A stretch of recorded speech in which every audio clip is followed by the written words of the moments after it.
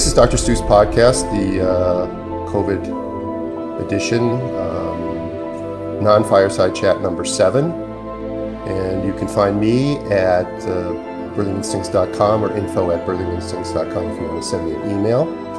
And Bliss is going to be at Birthing Bliss Midwifery.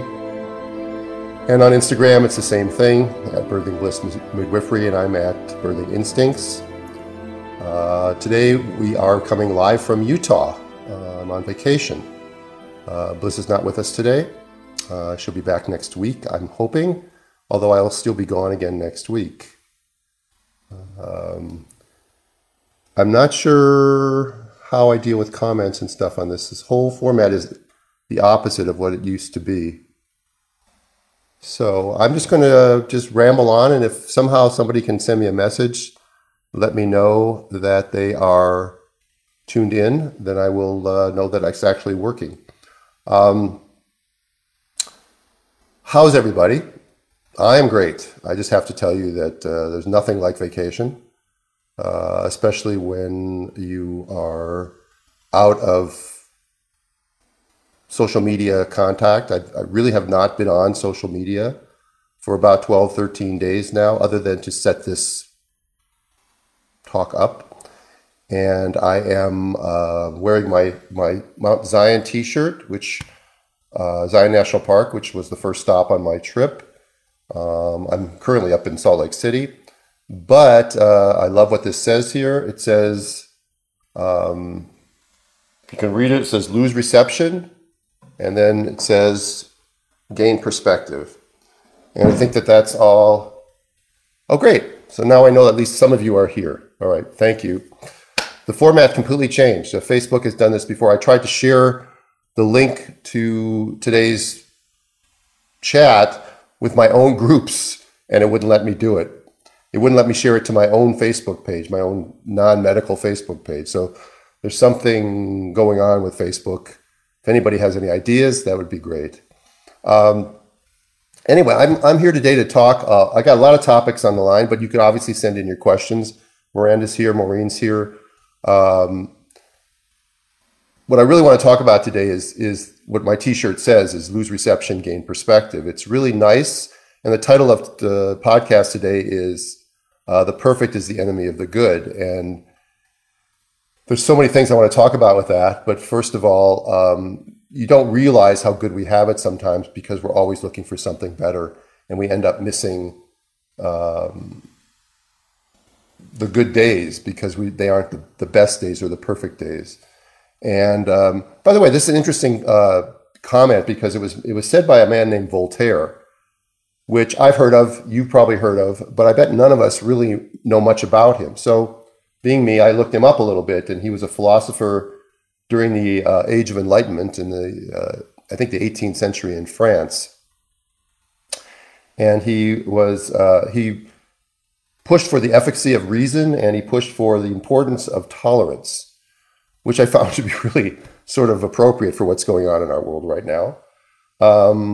Confucius said something very similar to that. He said, better a diamond with a flaw than a pebble without. I love hearing these sorts of quotes, whether they're from these brilliant old guys or whether they're from Aragorn or Gandalf in Lord of the Rings, whatever it is. Sometimes these quotes just tend to stick with you. And the perfect is the enemy of the better is one that stuck with me for a long time, because right now it's just relevant to me. I've been looking at houses up here. Many of you know that I'm tending to want to maybe leave the LA area, maybe not permanently, but at least have a home in another area, maybe living here at least 51% of the time. For tax purposes, for lifestyle purposes, for cost of living purposes. There's something about living in a state that doesn't have the same sort of problems in taxes and traffic and craziness that California, especially Southern California, has. So I've been looking at houses, and I've found some really nice houses, but one is in an area where there's no cell phone reception, and that's probably a no-no. And one is a beautiful house next to a river. It's a little small, but it's perfect for me. But right next to it, the neighbor has built a barn the size of a field house which has a bright red side on it, takes away the view of an entire whole view of a valley that would normally be there from the house, because this is in an unincorporated part of an area called Huntsville, Utah. And so that house has sort of been ruled out. Then there was another house that was, the area was great and the lot was great, but the house was old and musty and really needed to be torn down. I'm not interested in doing that either. So I'm sitting here looking for the perfect house, and eventually I'm probably going to miss out on getting something that's really a better house, but that's the way it works. And then I was talking to a friend of mine, a female friend of mine who's looking for a relationship, and she's always finding the flaws in the guys that she meets. And she's waiting for Mr. Perfect, and she's in her mid-40s and she's unmarried and never has been married. And at some point, all of us have to realize that we're not necessarily going to find the prince. It doesn't have to be the frog either, but something like that. And then in birth, everybody they put out their birth plan, they want their perfect birth. And if something doesn't go exactly that they want, we've got to learn to be able to let that go, because we got the birth we needed, not necessarily the birth that we desired or the birth that we wanted. These sorts of thoughts and things sometimes get muddled and disappear in the hecticness of a day in Los Angeles for me. But boy, have I had time to think about things up here. Every day since I've gotten here, I've gone hiking. We even had 2 days where the temperature dropped into the 30s and 40s, and we had thunderstorms and snow in the upper mountains. And even on those days, I went for local walks. But yesterday I did a hike, about a 5-mile hike up to about 9,500 feet. And it was great. It was great. It was hard work for me. My lungs, and I'm not that great shape. And then coming down, of course, I have a bad knee. So that was really tough on my knee. But I'm telling you that the amount of time you sit on a log and you look out over a clear mountain lake, and you watch kids on the other side of the lake using a rope swing and swinging into water that's probably no more than 45 or 50 degrees, and realizing that you used to do that too when you were a little kid, and now I wouldn't go near the water at that temperature. Become a bit of a wuss myself. But you get to think about other things, and I had a really nice chat with a midwife yesterday from up in Logan, Utah. She's a certified nurse midwife, and we talked about the differences between certified professional midwives and certified nurse midwives. And, she's working in a hospital system right now and likes it for the most part, but is not content in having to deal with things like many of my doula friends do, where they have to watch things being done to clients that they know are wrong, and there's not much they can do about them. So she's looking at other options, and who knows? Maybe that she'll end up down here working in Salt Lake City with the eventual group that I would like to work with, the Wasatch Midwifery Center and Birth Center. So you guys can look that up. My friend Adrienne runs it. She's unbelievably excellent midwife, and sometimes these things happen for serendipitous reasons. This midwife just looked me up because she listens to the podcast, and she made an effort to drive over 100 miles because her GPS took her the wrong way the first time, which was pretty funny.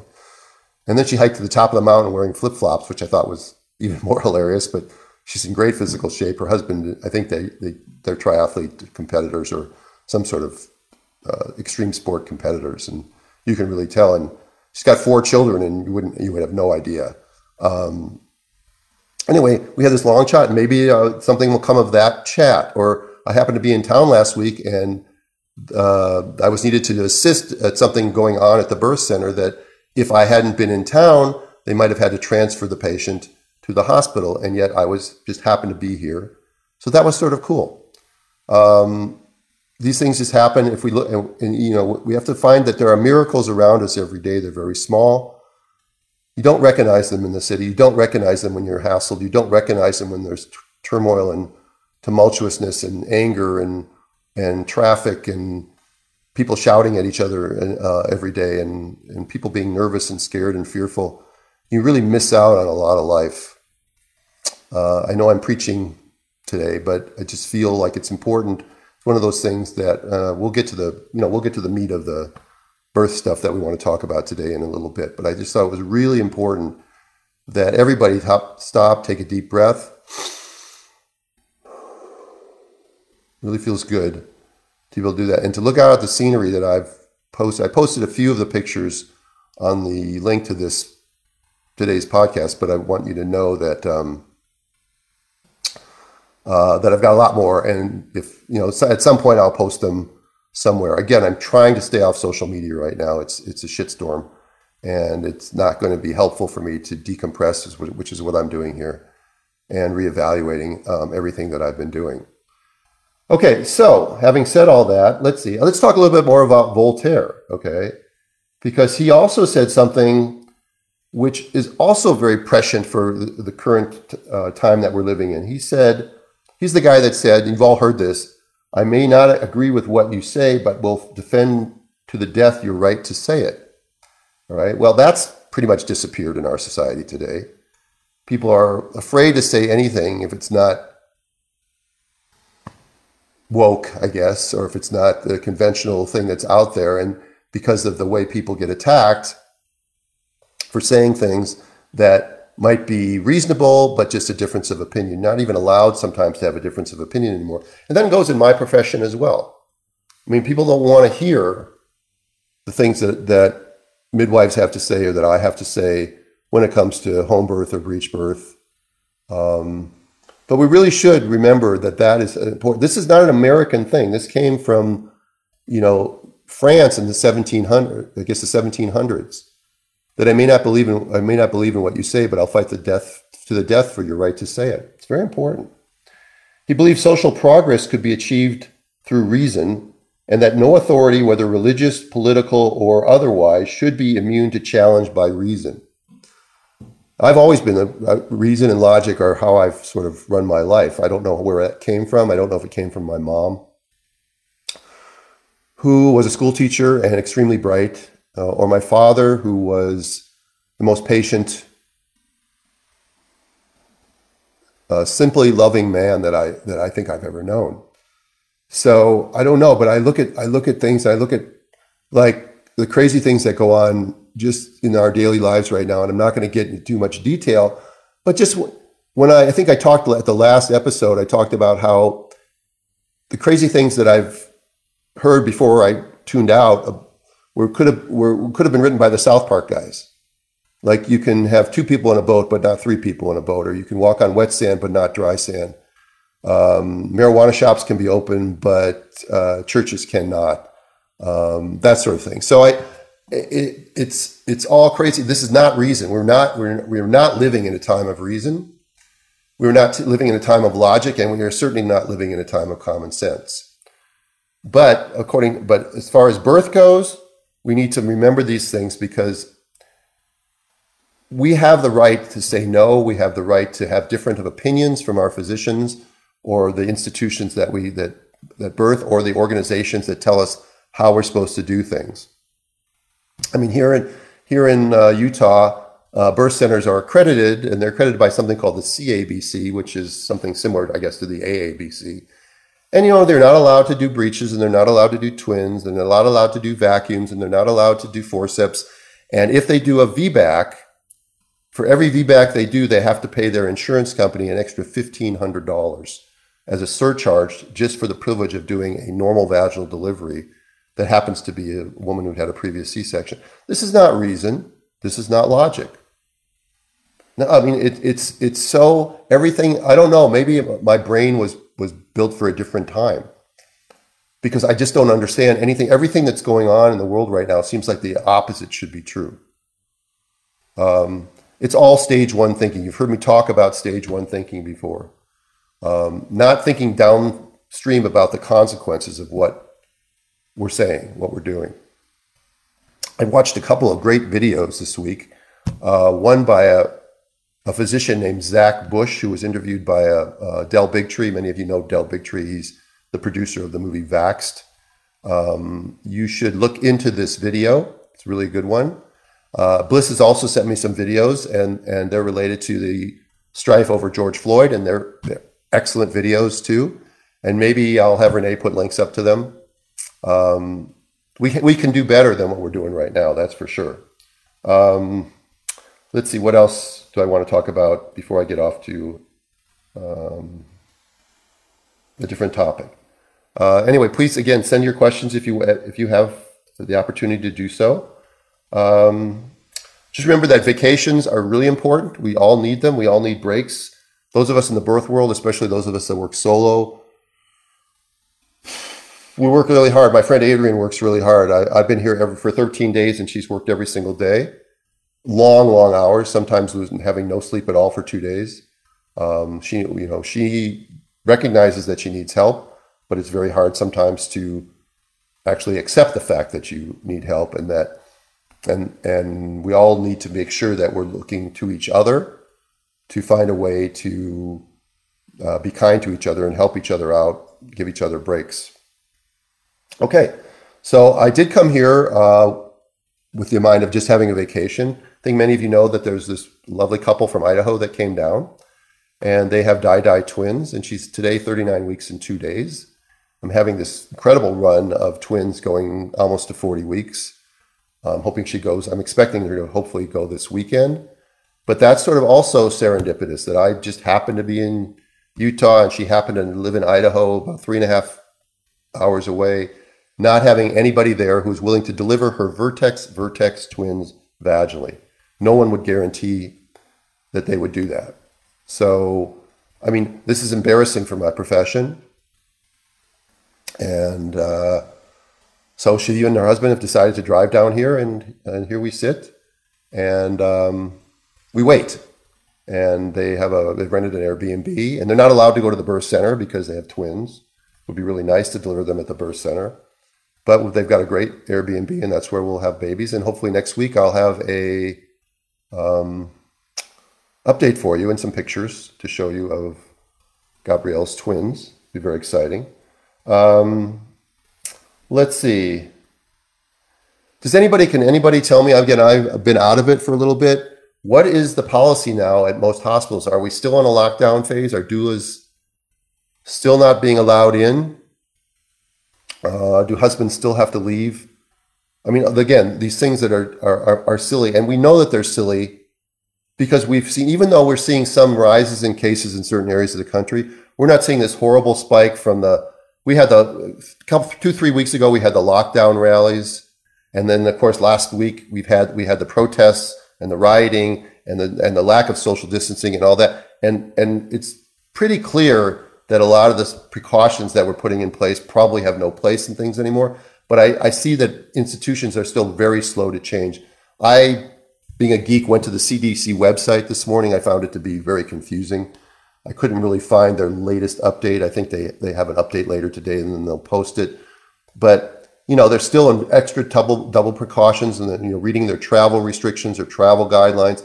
It's all still very, very invasive. Doesn't seem to fit with what's actually going on in the world. People were out on Memorial Day, which is more than 2 weeks ago. Well, about 2 weeks ago now, this weekend.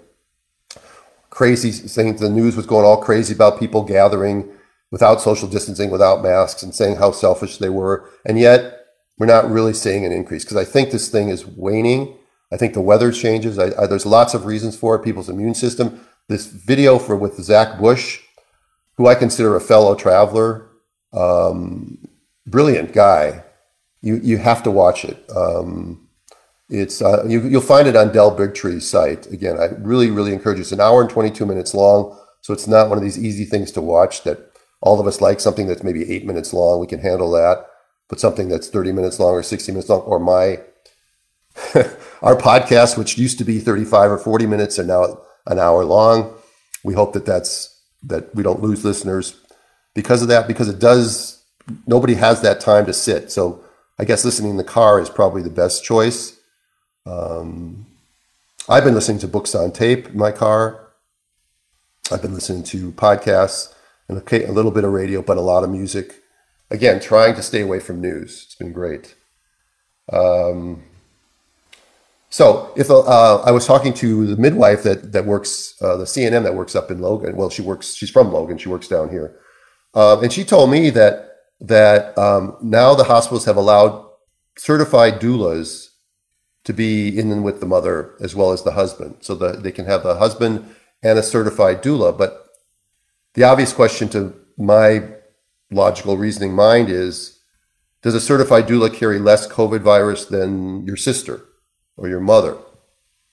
And why is it that they can have a certified doula, okay, but not just a non-certified sister who loves you and wants to support you, or a mother who wants to support you? I don't understand where it's the same sort of logic that says you can have two people in a boat but not three, or you can play singles tennis but not doubles tennis. It makes no sense. You can buy marijuana but you can't buy paint. If Voltaire were alive right now in his age of reason, he would be pulling his hair out. And he had long hair, by the way, unless it's a wig, but it looked like it was pretty long hair to me. Okay, so I've got other stuff here. I got a letter I want to talk a little bit about. It's from Lana, and she says, hi, Dr. Stu. Thanks so much for answering my question back in March on your podcast. I really appreciate it. Hope all is safe with you and well with you. It is, Lana. We're doing great. I'm particularly great. As I said, I've been exercising every day. I think I've hopefully lost some weight. I'm sunburned beyond belief. My face is darkened because of the stupid shades behind me, but nonetheless, by the way, I want to thank Adrienne for use of her kitchen instead of Bliss's kitchen today. But nonetheless, I do feel great. Her question is, can you tell me why acute chorioamnionitis and funisitis happens and how it can be prevented in pregnancy?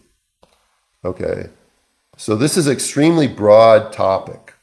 And I think, but an interesting one, because I actually prepped for this as well, because my feeling about the two is that they're way overcalled. The pathologic diagnosis is what chorioamnionitis is, or funisitis is. It doesn't necessarily mean in the clinical, same thing as the clinical diagnosis, which is where the mother has fever and the mother maybe have tachycardia, the baby may have tachycardia, there may be some foul-smelling amniotic fluid, that sort of thing. But the diagnosis of chorioamnionitis is technically a pathologic diagnosis, is what you're talking about. And it is an inflammatory response by the mother of an infiltration of neutrophils and other things, which is generally assumed to be a cause from infection, but isn't always caused by infection. And I can know that for a fact because I've seen the diagnosis many times on a placenta on a woman from cesarean section before labor, an elective scheduled cesarean section, and the path report will come back acute and chronic chorioamnionitis. So it isn't necessarily an indication of a clinical problem. So using placental pathology sometimes it can be very misleading. What I learned also is that funisitis is a fetal response. So funisitis is not caused by the mother. The funisitis is caused by the fetus. Let me read a little bit of what it says here. While acute chorioamnionitis is evidence of a maternal host response, funisitis and chorionic vasculitis represent fetal inflammatory responses. Intraamniotic infection has been generally considered to be the cause of acute histologic chorioamnionitis and funisitis. However, recent evidence indicates that sterile intraamniotic inflammation, not infection, which occurs in the absence of demonstrable microorganisms, can be induced by, quote, danger signals, unquote, and is frequently associated with these lesions. I'm not exactly sure what they mean by danger signals, but maybe extreme prematurity is certainly one, because it's seen the highest rate of findings of chorioamnionitis and funisitis on pathology is seen in fetuses between 22 and 26 weeks, much higher than seen later in pregnancy, even at term. So it's not necessarily related to an infection as it might be to an inflammatory process that leads to preterm labor and that whole thing that's going on. So I'm not exactly sure, Lana, what you're asking as far as how you can prevent it in pregnancy. You can prevent infection in pregnancy, I guess, by fewer vaginal exams, by not rupturing membranes too early, that sort of thing, by judicious use of antibiotics if necessary. But as far as it being a pathologic diagnosis or an inflammatory diagnosis, not something you're going to give anti-inflammatories for or steroids to prevent a pathologic diagnosis. It's important to just remember that that doesn't necessarily mean there's anything wrong. That's what's nice about home birthing is we don't send placentas to pathology, whereas in the hospital they send every placenta to pathology. The question is, why do they do that? All right. I'm going to check a couple more messages here. Hi, Alicia. Hi, Kelly. Jennifer. Thanks for saying that, Jennifer. Doulas are not allowed in most hospitals. No support persons allowed in triage. Jennifer, where are you from? Miranda says Dallas is starting to open up for doulas, but she's not sure about Florida. Right. So the whole thing with this chorioamnion, it's really nice not to send placentas to pathology, because when placentas are sent to pathology, they're going to come back showing some often acute or chronic chorioamnionitis. And then some doctor is going to say something stupid like, look, we got the baby out in time, there was an infection. Not necessarily so, not at all. And plus, the mandate is to send them to pathology. Why is that? Not because placental pathology is necessary on any baby that's completely normal, or any baby that's perfectly healthy, or any baby, you don't get a lot from even a baby that's growth restricted or sick in other ways. But it's sent to pathology for the same reason all these things are sent to pathology for. You know what the answer is? They can bill for it. Gets me back to my whole thing about the system and how everything, we talked about how everything's backwards in life these days. It's also always been backwards in the healthcare system as far as the incentives for why we do certain things a certain way. Why does a maternal fetal medicine doctor tell a client that, I think your baby is growth restricted at 20 weeks, we need to have you come back, and then we need to have you come back, and then we need to have you come back. And of course, the baby's perfectly fine. The baby's, like Alicia's story was similar to that. She had a baby that we thought was small because she was measuring small, but the baby ended up weighing 7.5 or more pounds and was never a problem. And we see this time and time again. The system rewards over-testing. It rewards promoting anxiety, because then people are acquiescing to over-testing. That sort of thing. On a side note, I should mention that that Bliss and I had a client that ended up having an abnormal NIPT test, and the results were possibly due to a mosaic, possibly due to mosaicism in the placenta. And we did an ultrasound on her at about 11 weeks. The baby did look relatively normal. I think I might have mentioned this last time with Bliss. And it turns out she waited a few weeks, got an amniocentesis, and the baby has some major deletions and chromosomal problems. So that's a plus for the NIPT. It did pick up something that will be useful information for this family. And I don't think she was 35. So I think, again, people say, well, why are we doing this testing over 35? Well, this is one of those examples where on a rare occasion, this would have probably been missed on an early ultrasound, and it's probably a lethal anomaly, and it would have been missed, and then it would have been problems further down the road. So everything I say isn't always true, but I do believe that we do. But I'm comfortable enough to admit it. Unlike some of the epidemiologists and professors you see on TV, who are so certain they're right, and every time they're wrong, they never admit they're wrong. They just go on and say that they make new predictions, and then they change. Masks are good, masks are bad. You've heard the whole thing. You don't see those daily press briefings anymore. I think it's great that we don't have them anymore, because epidemiologists, I probably said this on a previous podcast because these things just run through my head, but epidemiologists are no smarter or wiser than truck drivers or the guy that mows your lawn when it comes to wisdom. They aren't. They know their specialty, but their specialty is like being a weatherman. It's prediction. If they're wrong, they're wrong.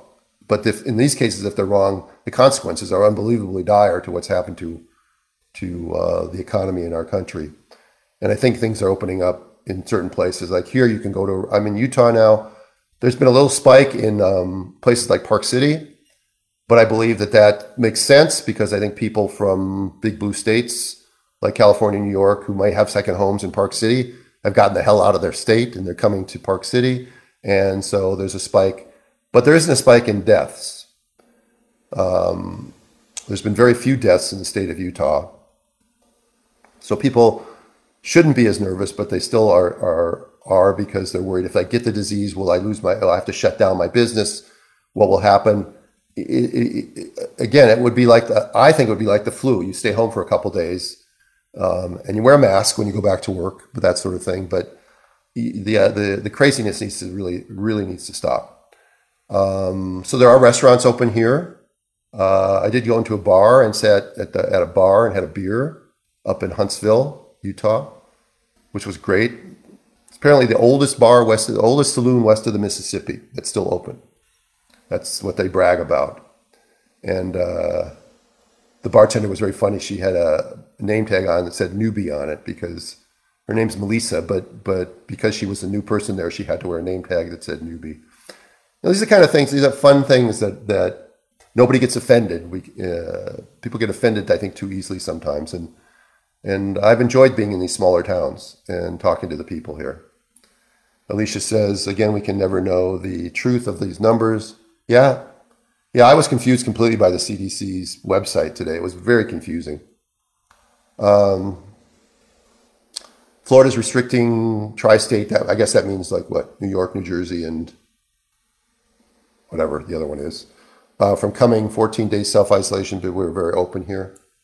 Yeah, I wonder what other countries are doing. I think they're still shut down as far as foreign travelers go. Right now, Bliss and I were supposed to be we would be in the Galapagos Islands right now if COVID hadn't hit. That's the reason that I'm off this month, is because we took the month off. And Bliss got to travel, and she went up to Northern California to visit some of her family, and that was, she said, very, very good for her. And then my student is somewhere up in Northern California enjoying herself as well. So we're all getting we're taking advantage of the month that we should have been in Ecuador, and at least we're not just sitting around on our sofa watching Netflix. By the way, I still am watching Netflix. I'm watching, I hate to say this, but I'm watching a really lousy, poorly filmed, poorly sound edited crime series from Iceland. But I'm such a sucker. Once I get into these things, as bad as the cinematography is, as bad as the sound is, I'm stuck watching it. So, I'm a sucker for British crime dramas and sort of run out of them. So I watched one from Wales, and I watched one from, now I'm watching one from Iceland. So again, suggestions for crime dramas, great. Alicia also adds, unfortunately, hospitals are paying families to say their loved ones have died from COVID when they have not. What? Really, Alicia? Families are being paid to lie. Wow. Well, I guess why should I be surprised? That's discoverable, isn't it? Unless they're signing non-disclosure agreements, which of course hospitals may say, here, we'll give you some money, you sign this between you and me. But are they doing that because they can get more money for COVID, or are they doing that because they just want to increase the number of COVID? Why would they do that? It doesn't make any sense to me. It really doesn't. The money issue makes sense to me. Okay, so I think we talked about funicitis. By the way, if you see funicitis, that's a fetal response. If you see chorioamnionitis, that's a maternal response. And it doesn't necessarily mean infection. The true infections, you're going to see the four things that I mentioned earlier. Generally maternal fever, maternal tachycardia, fetal tachycardia, and often foul-smelling amniotic fluid. So for us in the home birth, we don't have to worry about it too much because we're not sending our placentas to pathology. We're actually cooking them instead. Okay. So we also talked about each time we were going to be here, we were going to do a chapter from my book. Unfortunately, I didn't bring my book with me to Utah. I left all that stuff behind, although I have my birth stuff in the back of the car because you never know when there might be a birth at the side of the road, or the twins that were coming down from Idaho. But today's topic is, Bliss was kind enough to send me a picture of my book. It looks orange and yellow, so it must be because my book is getting really old. But it's about macrosomia. So if you'll bear with me, let's see what I wrote about macrosomia in 2004. So we're talking 16 years ago. It says, The word literally means big body in Latin. If your abdominal measurement is extremely big in the third trimester, you may be diagnosed as having a macrosomic baby. Usually the condition will also be evaluated by ultrasound, although some studies have shown that this method is no more accurate than an estimate made by the hands of a good clinician. I would have to qualify that and say there are very few good clinicians anymore other than midwives who use their hands. And the midwives that I know, when I compare my ultrasound findings to their hands and then the baby is born shortly thereafter, I find that they're extremely accurate. And when they're not accurate, they're no less not accurate than ultrasound is. Uncontrolled gestational diabetes often leads to large babies, called macrosomia, but sometimes it just happens when absolutely nothing is wrong. The biggest problem with a macrosomic baby is the increased likelihood of a disproportion between the baby and your pelvis, leading to higher cesarean section rates. There is also the small but real possibility of an injury to your baby at birth. It's called, I'm sure I'm talking about shoulder dystocia. If your practitioner suspects you have a big baby, he or she may recommend an early induction to increase your chance of having a vaginal delivery. When the suspected weight is greater than 4,500 grams, about 9 pounds, 14 ounces, it is not uncommon for a cesarean to be recommended. Ultimately, the choice will be yours after you consider all the information available. Okay, so a lot of that isn't what I would say today. First of all, I wouldn't say that a woman should accept the fact that she should not be given a trial of labor. I do believe that it's unlikely that women will grow babies inside of them that won't fit out. I do believe the macrosomia thing is way overcalled. Ultrasound is way too,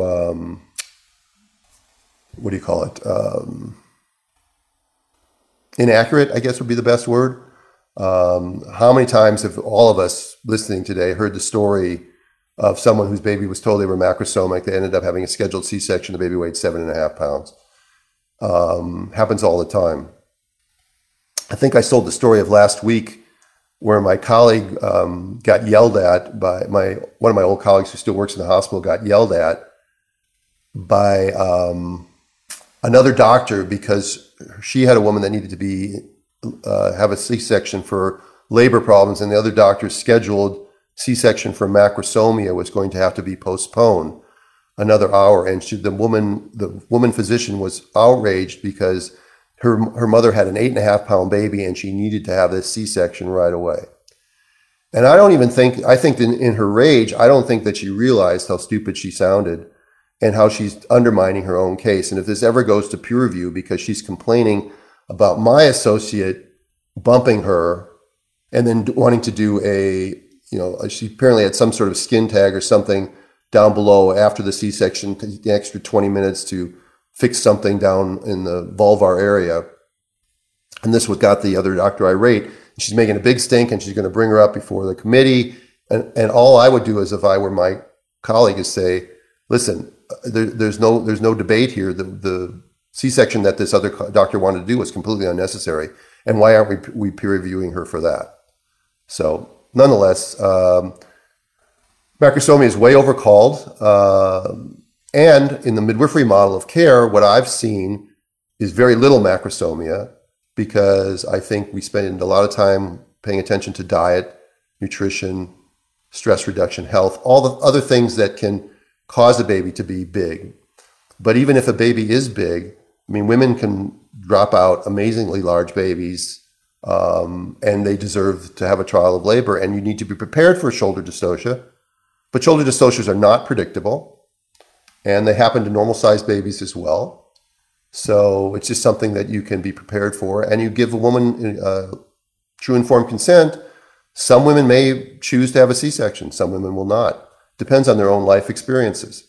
So that's today's chapter. Next week, it's going to be multiple gestations, twins, and triplets. So we'll talk about that next week, and I'll probably have another twin story to tell you at that time. All right, so what else do I have? I have comment from Stacy last week. She said, please write another book. Okay, so I am going to write another paper first. I might have mentioned it last week. I got to write myself a note right now she has not responded, Rixa. She's in lockdown somewhere in France. Maybe she's reading Voltaire for all I know. But she is my co-author, and she was going to send me a Excel spreadsheet so we can start to collate our data on twins, because I really like to publish a paper on twins. As many of you have heard me say before, when somebody says that doing twins vaginally is dangerous and certainly doing it at home is contraindicated, they're saying that because that's their opinion. And again, just as we said at the beginning of the podcast, their right to their opinion is something I would defend their right to say it, even if they're completely wrong, because they are completely wrong, because there are so many articles out there supporting twin birth, and there are no articles out there about home twin birth. None. Zero. Zilch. There's some retrospective birth certificate data, which you heard me talk about many times, is completely flawed, because with birth certificate data, you only have what's recorded by whoever recorded it, and the birth certificates don't give enough detail to tell you whether it was a planned or unplanned twin delivery, whether it was a diagnosed or undiagnosed twin delivery, what was the skill of the person, what were the positions of the babies.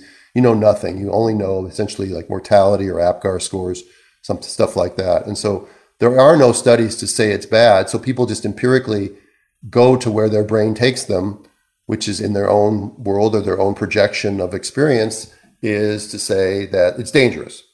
But these are the same people feel that it's dangerous in the hospital and that they don't do it in the hospital. Now, there are some good people who do it in the hospital who would never do it at home.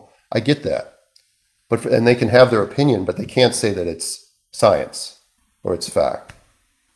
And there's a lot of relying on science these days that we shouldn't be doing, because science has now been corrupted by politics and by ideology.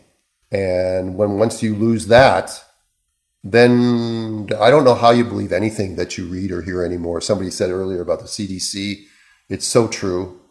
There's so few things that you can read. I mean, I think I made a comment last week or 2 weeks ago when I did it that one of my midwife colleagues wants to follow the CDC guidelines for masks and hand washing and wiping things down in our office setting, which I understand, right? But they will absolutely not follow the CDC guidelines when it comes to things like vaccines, because she doesn't believe the CDC is honest about vaccines. When the CDC says things like measles, mumps, rubella does not cause autism, and in her own life experience, she knows clients whose babies have been altered from the day after they got their measles, mumps, rubella vaccine. She doesn't believe that. And I don't believe that. And I don't think any of you believe that. And yet she's willing to cherry pick the data that she chooses to believe. So then she's becoming just like the people that I, rant about regarding the ones who run hospitals, who will say, well, breech delivery is not unsafe, but this procedure is safe because we're going to choose to believe this ACOG recommendation, but we're going to ignore this ACOG recommendation. You don't get to do that. You don't get to do that and claim the moral high ground or the scientific high ground. Let's see. Hello, Bree. Okay. So I'm just saying that, I'll get to your question in a sec. Well, anyway, I just had a Joe Biden moment there. Sorry, I forgot what I was talking about. But anyway, so I'm going to look at. I get distracted by when I see a question. So let's go to a question from Bree. Bree, where are you from? Hello, Dr. Stu. Quick question. I had a 24-week loss from incompetent cervix. That's another thing too. We're going to try to change the name of that because it just makes your cervix sound so bad. All right. But I know what it means. Incompetent cervix is the medical term. And then a successful delivery with the cerclage. Congratulations, by the way. However, I seem to stall at 4 centimeters for a long time and Pitocin is always needed. I'm currently pregnant again and I'm choosing to not have a cerclage, why do you think that why do you think you stall out at 4 centimeters for a long time? I don't have an answer for you specifically, Bree. A lot of women do. And that was the whole issue about ACOG finally deciding to change active labor. They have to give definitions to things. I totally get that. But they changed it from 4 centimeters to 6 centimeters. So, because a lot of people used to stall out at 4 centimeters and then they get C-sections because they stalled out at 4 centimeters. I don't think it's because of scarring from your cerclage, because if your cerclage keeps your cervix relatively tight. If you had scarring from it, it probably would be scarred at 1 or 2 centimeters, and then eventually the scar tissue would tear or break, and then you dilate perfectly. So the question about cerclages is a good question because a lot of people think that they're unnecessary, that they don't prevent loss, and there's another school of thought that think they do, and both of them I think have validity. If you're not going to have a cerclage this time, you definitely need to consider having your cervix observed, probably by ultrasound more than vaginal exam, and to be sure that the cervical length persists and that you don't have anything called funneling, where you have the membranes beginning to push down into the interior os of the cervix and changes. Because if you do, now, if you don't have any changes by 24 weeks, you're probably going to be fine. And the 24-week loss, as sad and as tragic as that was, may have been very much a fluke. It's hard to know. You may have ended up having funicitis, coincidentally, or chorioamnionitis from an inflammatory process, not from anything else that caused this whole cervical softening, cervical labor or labor to take place. It's hard to know, but you went to term with your second pregnancy. I'm assuming this is your third. So just keep an eye on your cervix, have your practitioner keep an eye on it. And if it begins to change and you're already 22 weeks, then the feeling is that a cerclage isn't going to help at that point, but bed rest and maybe taking certain medications. Some people feel injectable progesterone helps. Other people feel it has no validity. There's a paper out recently that said it doesn't do any good, that it doesn't do any better good than bed rest alone. Whatever your doctor, you go with what your practitioner says. Miranda says, I think doctors have become very risk averse. Well, that's a given, Miranda. That's absolutely true. By the way, thank you for being one of my loyal listeners. And what they consider risky differs. They want to control risks. They do want to control risks. Unfortunately, by controlling risks, you create risk. And then Miranda, who are William Thompson and Brian Hooker? I'd like to know who those people are. You mentioned that. Whoops. Didn't mean to do that. There we go. Okay. So listen, I'm about out of stuff. We talked about writing a book. Once I get this paper done, and I think I eventually move to Utah and keep a presence in Los Angeles, I'm not going to be able to give it up because I have a loyal following there. I love what I do in Los Angeles. I just don't want to be on call every night anymore. And all my kids live in Los Angeles or Southern Cal. My daughter lives in San Diego. So, until I can lure them away from there, which I don't think is ever going to happen, I will still be coming back to Los Angeles and doing a lot of stuff. And once teaching opens up again, I look forward to doing live small groups, teaching breech, that sort of thing. And again, and getting invited hopefully back to Ecuador and other places in the world. Israel, I was supposed to potentially go to Israel, and then I was going to also be going to Buffalo, New York, and I think Texas this year, a couple of places in Texas, Dallas, and maybe Austin, someplace like that. And really looking forward to this all opening up and life getting back to normal and people going on family vacations and ski trips. Although being here in Utah, you don't see the anxiety and the fear. I mean, I see families with their kids and campers, and they're getting out and they're hiking and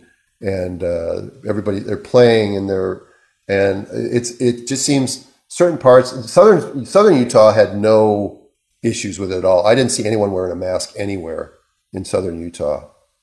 The parks were open. Camping wasn't open yet, which I don't understand that either. I mean, why can you be hiking with a bunch of people through Zion, but you can't camp overnight? There's so much illogic in the whole process that I will take somebody much smarter than me to figure out why these people. I would love to be there are no more investigative reporters. There's a few. There's a few guys like John Solomon is one. These people that do investigative reporting anymore. There isn't money in it anymore. You don't get enough clicks to pay for it. So the newspapers have given up on it. The television never did it. But to find out where they came up with the guidelines about not buying paint but buying marijuana, or you can go hiking in the thing, but you can't sleep in the park overnight. I mean, why? Especially at this point, in that we're almost to summer. We're coming up and the sun's going down after 9 p.m. here in Utah. I'm sure it's later in some parts of the country and earlier in other parts of the country, but it's just gorgeous. We have these really long, beautiful days. People are out. People are enjoying themselves. I hope that's going on in Los Angeles, and I hope that the politicians there are lightening up and understanding the trauma. I got a message from my Pilates instructor, finally, that next week she apparently gets to open up. And this is I've mentioned this before. This is a Pilates instructor who has a private little suite where she sees one client at a time with one reformer in the little room. And she was not allowed to practice or trade and make any money for the last 2.5 months. So Miranda says that William Thompson, Brian Hooker are the whistleblowers from the CDC. Right. That's true. Right. And their lives are probably ruined. Too bad. That's what Del Bigtree did, and guys like Paul Thomas and my friend Jennifer Margulis. They're exposing these sorts of things, and they're suffering, and they're the brave people who bear the Twitter mob and the social beatdown and the shadow banning or the outright deletion of their accounts from Twitter or their videos from YouTube. But they can't.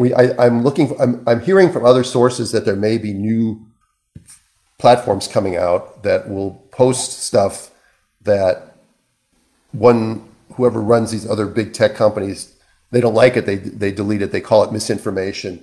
And under that guise, they can get rid of all this information, even the stuff that I talk about. It's not liked by the major medical community. I'm not that controversial right now because, I don't have a big platform, and I'm trying to just do my thing and do my job, one person at a time. And then when I publish a paper, then I get attacked. So I'm looking forward to that next spring when paper comes out. All right, so we're running about almost out of time. I think that's it. So again, I'll go back to my T-shirt that says "Lose reception, gain perspective." Okay, let me see if I can do that. There we go. Lose reception, gain perspective. And again, remember that the perfect is the enemy of the good. So enjoy the little things that you have, and don't always be seeking something that's perfect. All right. And and show gratitude. We tend to write a letter of complaint when somebody does something wrong, or we tend to make a nasty Facebook or a Yelp post or a review when somebody, and you can tell when somebody's just angry and they're venting because somebody has, 25-star reviews and 1-star review. But, when somebody does something nice, it's really nice to send them a letter. I'm lucky. I get testimonials and I get little notes from people all week long that tell me that they're grateful for some of the common sense and logic and reason that I bring. And it's so easy. This is just the way my brain works. And it's very frustrating for me to see how so many people out there in the public eye don't think with logic and common sense and reason anymore. So here's to the age of reason returning, and to people being nice to each other. And until next time, hi Mary. And until next time, this has been, again, my non-fireside chat, number 7 of Dr. Stu's podcast. Again, you can find me at birthinginstincts.com. You can find Bliss at birthingbliss.com. Bliss, I miss you terribly. It's not easy to talk for an hour without my trusty sidekick giving me her little laughs and pieces of wisdom, keeping me in tow. I hope you're well. I hope all of you who are listening are well. And spread the word. I will be back next week. Hopefully, I'll still be in Utah, or I may be on the road home, but we'll figure out a way to do it. And we appreciate that you listen to us. We know that an hour of your time is very valuable, and there's so many things on the internet and in the world to do and actually get out and do life instead of being on the internet, that you give us an hour a week. We're really thrilled. So again, thanks very much for listening, and we'll see you next time. Bye-bye.